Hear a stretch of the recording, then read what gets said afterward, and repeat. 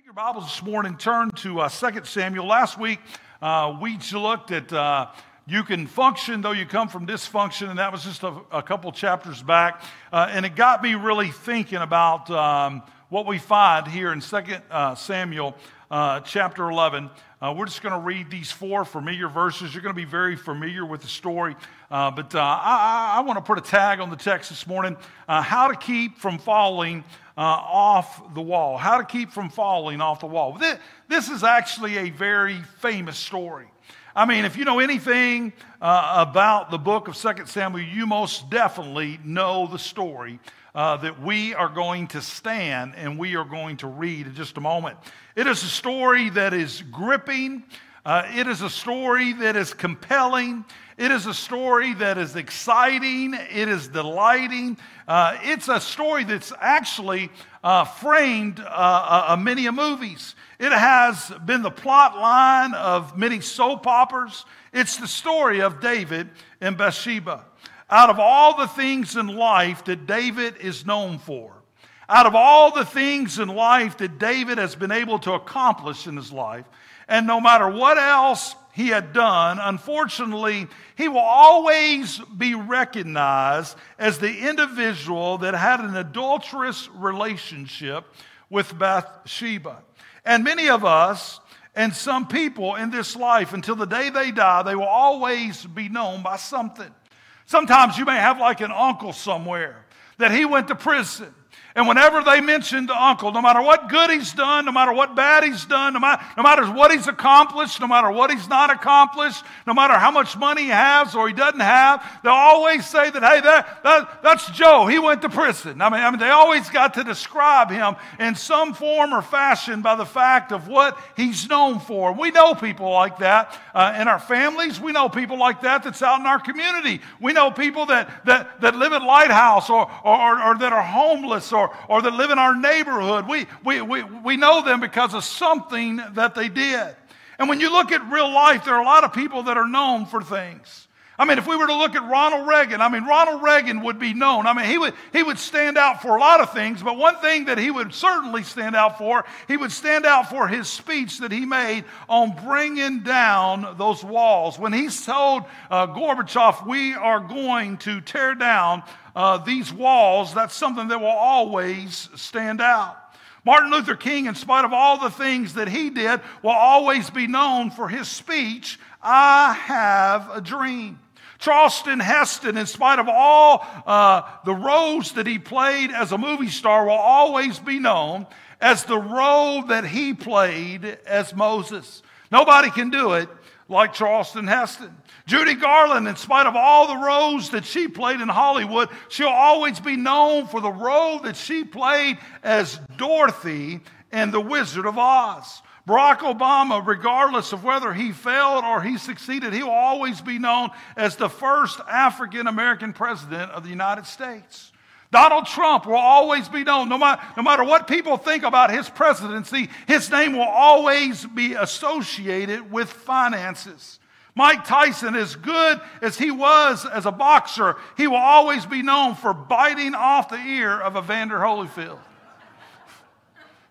Michael Jackson, regardless of his records like the Jackson 5 or Thriller, he will always be known for the moonwalk. Then when we get to Scripture, Judas, although he was handpicked by Christ, took care of the money, he's always going to be known by the one that betrayed Jesus. Whenever you think of Judas, you always think of the one that betrayed Jesus. Peter, another hand-picked disciple who had his ups and downs as well, he will always be known as the disciple that denied Jesus 3 times. Lazarus, the man that was a friend of Jesus, he will always be known as the one that Jesus raised from the dead.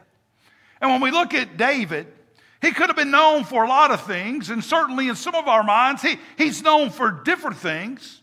But out of all the great things that David got notoriety for, out of all the great things that one of Jesse's boys, a sheep bearer, a king, no doubt he will always be known for the news that he made with Bathsheba. See, sometimes you got to be careful about the decisions you make in life. Because sometimes the decisions you make in life, no matter what you do from there forward, you're always going to be known by those decisions.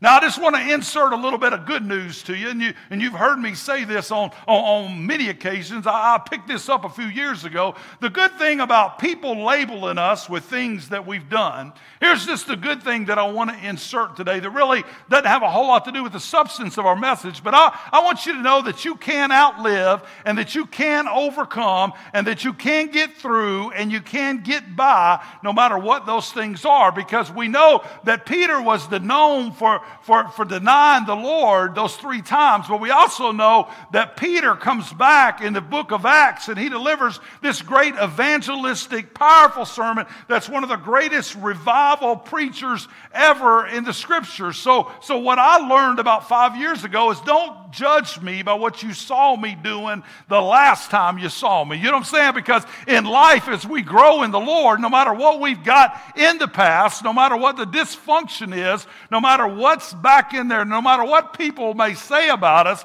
eventually we can overcome those things and we can move on. But for the sake of the message today, I want us to realize how do we keep from falling off the wall? How do we keep from falling off the wall? I believe that our world has fallen off the wall. I believe that we know a lot of people today, directly and indirectly, that have fallen off the wall. And so today, we're going to look at this story about David and Bathsheba and see some things in life that can help us, that can prevent us, that can help guard our lives to keep us from falling off the wall. But let's stand this morning in honor of God's word. Out of 2 Samuel, we're going to read just the first 4 verses. This is the inspired word of God. In this word is a power to change lives. You guys sound good. 2 Samuel 11, it came to pass after the year was expired, at the time when kings go forth to battle, that David sent to Joab and his servants with him and all of Israel, and they destroyed the children of Ammon and besieged Rehoboth. But David tarried still at Jerusalem. I want you to keep that in mind as we go forward this morning, that David tarried at Jerusalem. That David tarried at Jerusalem. That David tarried at Jerusalem. And it came to pass in an eventide that David arose from off his bed, and he walked up on the roof of the king's house, and from the roof he saw a woman washing herself, and the woman was very beautiful to look upon. And David sent and inquired after the woman, and one said, "Is not this Bathsheba, the daughter of Eliam, the wife of the Uriah the Hittite?" And David sent messengers and took her, and she came in and to him, and he lay with her, for she was purified from her uncleanliness, and she returned into her house. Let us pray. Father God, this morning we're thankful for your word. And Father, we've not just simply showed up here to sing a few songs and to hear just simply a word about you, but Lord, today we need to hear something from you. Lord, I pray that I decrease so that you increase. I pray this morning, Lord, that your word will go forward in a way, Lord, that it will speak to our minds, that it'll prick our hearts, touch our souls. And Lord, if there's somebody here today that's lost in need of a Savior, that today could be a day of salvation. And today, Lord, as we deal with the subject of falling off a wall, I would say, Lord, that all of us have been in similar situations as David. And Lord, today I pray, Lord, that you would just reach out and you would give us a warning, that you would sound an alarm, that, Lord, we would hear a beep, that we would understand an alert, that we can learn from the life of this man and this story. And it's in your powerful name we pray. Amen. You may be seated. How to keep from falling off the wall. How to keep from falling off the wall. Last week I kind of touched that nursery rhyme, and it's what got me thinking about this message this morning. The nursery rhyme entitled Humpty Dumpty. Humpty Dumpty. You know, we was taught about Humpty as little children, memorized it as teenagers and adults. We then repeated it to our children and to our grandchildren. And the rhyme will be told to their children, and the children after that, if the Lord tarries. And the rhyme will live on. We all know it. The rhyme is Humpty Dumpty sat on the wall, and Humpty Dumpty had a great fall, and all the king's horses and all the king's men couldn't put Humpty back together again. And you know what? That's a crazy story. It's a sad story. You know what? That nursery rhyme is so much in my mind. I mean, I can quote it better than I can quote some songs, and I can even memorize that rhyme better than even some scripture, because it's something that we have repeated over and over and over again. And when you dissect and when you look into that story, it's actually a very sad story. It's actually a very tragic story. Here was a man. I guess he was a man. I don't know what he would be in today's world, but here was a man that seemed to have it all together. He was a man that seemed to be on top of the world. If he wasn't on top of the world, he certainly was on top of the wall. But one day this man falls off this wall. And in spite of all the effort of the king's men, in spite of all the effort of the king's horses, they couldn't put him back together again.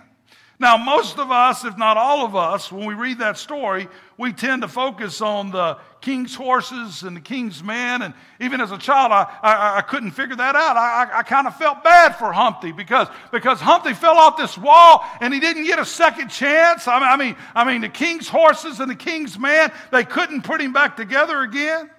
However, my brothers and sisters, this morning, I want us to focus our thoughts not on the king's horses, not on the king's men, but rather on why Humpty fell off the wall in the first place. I don't know if anybody's ever really thought about that. I don't know if any follow-up books like Humpty Part 2 has ever been written. I guess Humpty's life when he fell off the wall, I mean, it was just simply over. There was never like a Part 2 to the nursery rhyme. But why did he fall off the wall in the first place? I don't know if you've ever thought about that. Never mind the king's horses. Never mind the king's men. How did he fall off the wall? Did he doze off and go to sleep? Did he fall off the wall while he was trying to climb up the wall? I mean, did he lose his balance on the wall? I mean, how did he fall off the wall? Maybe someone pushed Humpty off the wall. You know, I've told this story on many occasions, but there's this millionaire. He collects these live alligators. He keeps them in the pool in his backyard of his mansion, and the millionaire had this beautiful daughter, and she was single. I mean, she was beautiful, and she was single. And one day he decides to throw this huge party, and during the party he announces, "My dear guests, I have a proposition to every man that's here. I will give $1 million or my daughter to the man that can swim across this pool full of alligators and emerge to the other side alive." As soon as he finished his last word, there's this sound, this large splash. There was this one guy in a swimming pool. He was doing all he could. He was swimming. I mean, he was stroking. He was going back and forth. And the crowd was cheering, and they were cheering, and he continued to stroke. Finally, he made it to the other side with only a torn shirt and a few minor injuries. This millionaire at this mansion, he was so impressed. He said, "My boy, that was incredible, fantastic. I didn't think it could be done. Well, I just want to keep my end of the bargain. Do you want my daughter or do you want $1 million?" And the guy says, "Listen, I don't want your money. I don't want your daughter. I want to know who pushed me in the water." Listen, that's the question that comes to my mind as I read this story. We know that David is the king of Israel. David, we know by all of our studies on David that David is this man after God's own heart. David is the apple of God's eye. David was chosen. David is anointed. David is appointed by God. Yet somehow, this great character in the Bible, he falls off the wall. Today, how many preachers do we know that have fallen off the wall? How many deacons do we know that have fallen off the wall? How many church members and lay people do we know that have fallen off the wall? How many neighbors do we know that have fallen off the wall? They seem to have it all together. But for one reason or another, they fell off the wall. Sometimes it seems like that people are in the prime of their life. I mean, they are on the top of their game. It seems like that they are on top of the world. And the next thing you know, you see it on Facebook, or you get an email, or you get a text, or you get a phone call. And all of a sudden, that person that seemed to be on top of the wall, that person that seemed to be on top of the world, all of a sudden they have fallen off the wall. I hear it all the time. I don't want to give any specific examples because some of y'all would know where it be that I'd be going. But the last time I saw some folks in my life, they were on top of the wall. They seem to be on top of the world. And then all of a sudden, a few years later, I'm reading about things that have happened to them. I'm reading about situations they've gotten themselves into. I'm reading about the stories of their life. And somehow, some way, they went from what I used to know about them to what they've got going on now in their life. And so this morning, very quickly, I want us to just look at just a few points of how we can look at our lives. Several things that we need to develop. Several things in our lives that we need to use to keep from falling off the wall. And it's all illustrated very clearly in this text to which we're looking at. In verse 1, we see that we've got to guard from isolation. You know, we live today in a very lonely world. I read all kinds of articles and all kinds of books, and it really talks about how lonely people are in this world. I mean, you could even be in a crowd this size, and there are people here, and we got people on the front of us, beside us, to the left, to the right, behind us, and in front of us, and people today are very lonely. I mean, we live in a lonely world. I mean, lonely doesn't mean you don't have people around you, but sometimes you can have people around you, but you still feel isolated. You still feel alone. You feel like you're only in it by yourself. And in verse 1, the very first thing that we see in David's life is David has isolated himself. He's all by himself. David should have been out on the battlefield. He should have been with a mighty man of valor, but he is isolated. David should have been on the battlefield with his partners, but David finds himself isolated. In other words, he's all alone. He is detached. His soldiers were at war, but it says that he has remained. Isolationism can cause you to fall off the wall. Think about the last time you sinned or the last time you messed up. You see, when we get isolated, all of a sudden it breaks fellowship. All of a sudden it breaks companionship. It breaks togetherness. We got to be careful when we separate ourselves from godly fellowship, from Sunday school or church. That's the important thing about church. It's not just that you go and hear the pastor speak. It's not that you go and sing a few songs in worship, but we ought to be able to come together and encourage each other and build one another up and really have fellowship with one another. Because in this world, our world is very lonely. Our world is very isolated, and we need others in our life.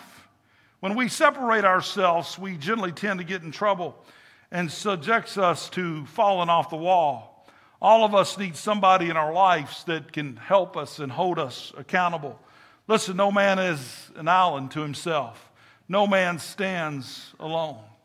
You know, when you think about some examples in life that all of us remember, y'all remember Gilligan's Island, don't you? Gilligan had the captain. Tom and Jerry, even though they weren't necessarily friends, they had each other, amen? Jerry kept Tom busy. How about the road runner and the coyote? Oh, yeah. The coyote always thought he had the road runner, but the road runner seemed to always come out on top. Now, those were enemies. Gilligan and the captain weren't, but Tom and Jerry and the road runner and the coyote wasn't. Listen, Tonto had the Lone Ranger. And Robin had Batman, Starsky had Hutch, Hooch had Turner, Superman had Superwoman. You see, everybody needs somebody. Because if we don't have somebody in our life, we become isolated. You become isolated by yourself, and you become subject to falling off the wall. We need somebody.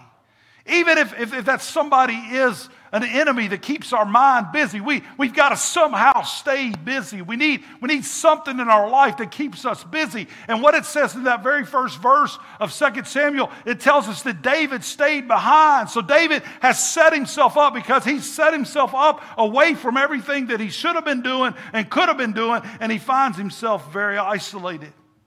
In verse 2, we see that we've got to guard against idleness. David wakes up and there's nothing for him to do. You ever wake up and there's nothing for you to do? listen, he wakes up. There's no one there to fellowship with. If he would have been at war, he would have been tired from that day's work of war.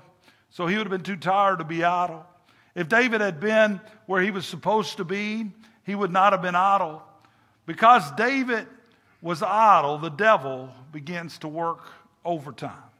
An idle mind is the devil's workshop. And because he was idle, it caused him to fall off the wall. When you find yourself alone, isolated, and then you find yourself idle, you will start doing things that you normally don't do. If someone was there, you might have not been doing what you'll be doing. But all of a sudden, when you get isolated and when you get idle, all of a sudden the mind begins to roam.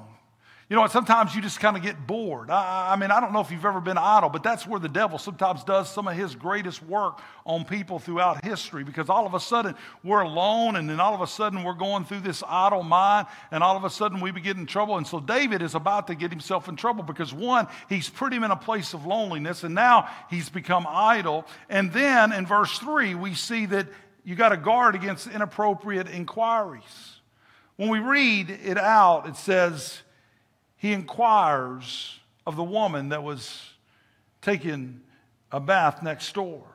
When he found out that she was married, David should have stopped right there. But because he was isolated and because David was idle, it's going to cause him to fall off the wall. You have to be alert. You have to be careful about inquiries. You've got to watch yourself. What goes around often comes around, and the Bible says that what you reap is what you sow. Some people don't care about morals. They don't care about values. They just want to do whatever it is that they want to do. Listen to this scripture. We know in verse 1 that he has become isolated. We know in verse 2 he has become idle. And in verse 3 it says, David sent and he has inquired after the woman. He's sent and he's inquired after the woman, and this is a married woman. So all of a sudden, inquiry minds want to know because of the situation that he has set himself up in. And listen, we've got to be careful because we've got to stay focused on God. We've got to be where God wants us to be. And when we're where God wants us to be and we're focused on God, all of a sudden, we're less likely to fall off the wall. Our world today is certainly upside down. Today, our world, the ethics and moral values today of this world has probably sunk to an all-time low. And what we're fighting for today is truth. Everybody seems to have their own set of truth. Everybody seems to have an opinion of what truth is. There's no godly standard. There's no godly morals. There's no guardrails. There's no boundaries today. And it seems like we live in this wild, wild west world. And all we see from our world nowadays is everything is bleak and everything is bad. And we just live in a world where we're all constantly pursuing whatever it is that makes us happy. Listen, what we've got to come to grips with and what we've got to understand, the only thing that will ever make us happy is Jesus Christ. He says that He is the way, that He is the truth, and He is the life. And you could spend your entire life running around trying to fill it with everything, whether it be pills or alcohol or relationships. And listen, you're eventually going to get to the conclusion that none of that stuff will matter apart from having a relationship with Jesus Christ. You've got to have a relationship with Jesus. So how do we keep from falling off a wall? David gives us an example that he is first of all isolated, then he's idle, then he has inappropriate inquiries, and then you got to guard against infatuation. In verse 4, be careful with infatuation because you will have more passion for the person than you do for God. Infatuation will cause you to fall off the wall. You know, it's amazing today, I'll even break it down to church. Today, a lot of times people are more infatuated with persons, more infatuated with styles, more infatuated with entertainment than they are with God. I was just reading some things last night, and I was looking over some things yesterday, and it talked about worship. Today, when it comes to church, sometimes people think the louder the worship is, the more somebody sweats, the more they holler. I mean, they think, man, that's the bigness of worship. But worship has far less to do with what's going on the outside and more to do with what's going on the inside. Sometimes some of the strongest worship you'll ever do is not how loud it is, not how much you sweat, but it'll have to do with your heart and God and how you're in tune with the Lord. I mean, we've seen it. We've seen it through lately, just through some of these documentaries or some of these great big churches, and they have these worship services that are just getting people just hyped to the max, and fog machines rolling and spotlights, and it's going crazy. And people say, "Man, that's the kind of church I'd like to worship at. Man, what a moving service!" But then when they do the documentary and we see all the things that are going on there, those churches, some of them at least, were not real. It was just all fake. It was all based on emotion and commotion, but no devotion. You see, God, when it comes to worship, He's less concerned about commotion and emotion than He is devotion. What He wants is devotion. He wants to know if your heart is in tune with Him. He wants to know if you're focused on Him. And sometimes what happened with David here, because he's put himself in this situation, because of being isolated, because of being idle, because of the inquiry, he now is infatuated with the person more than he's infatuated with God. And keep in mind who David is. David is the apple of God's eye. David is the man after God's own heart. These are only known to him and him alone. Nobody else in Scripture, even the Apostle Paul, nobody else gets the accolades that David gets. And David has put himself in a place where he is no longer focused on God, but he is focused on a woman. He's focused on a person.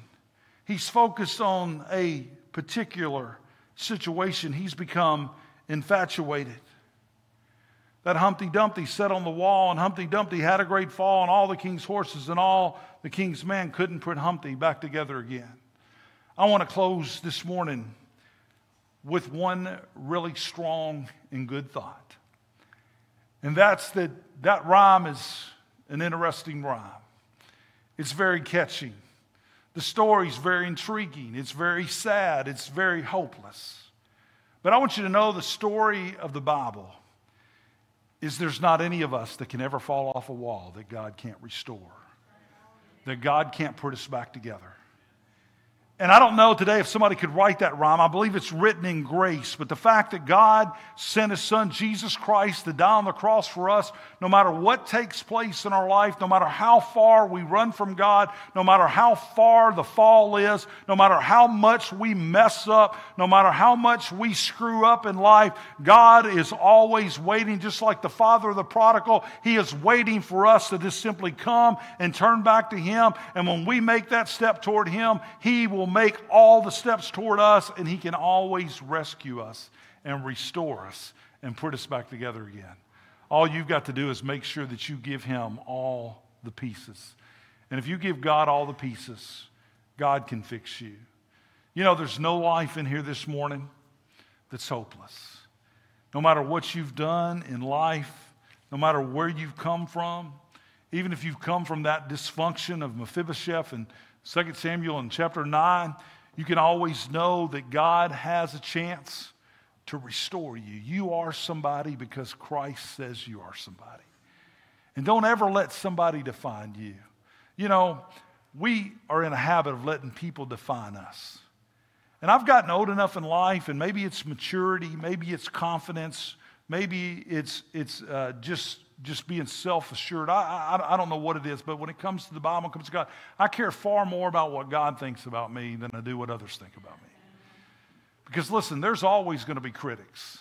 There's always going to be people that are going to have something to say about you. That's the person that went through divorce. That's the person that got bankrupt. That's the person that cheated on this person, or that's the person that did that, or that's the person that did that. Here's the thing you got to understand about God. If you ever do fall off the wall, friend, falling off the wall, it may hurt and it may be painful, and there may be some things there when you hit the bottom that are going to be difficult. But I want you to know that God loves you and He cares for you, and you can always be restored. And you can always come back through Christ. Crestview is a church of grace. It's a church of people that's come back. It's a church of people that have been able to overcome the things that have happened in the past. Let's stand this morning. Let's pray.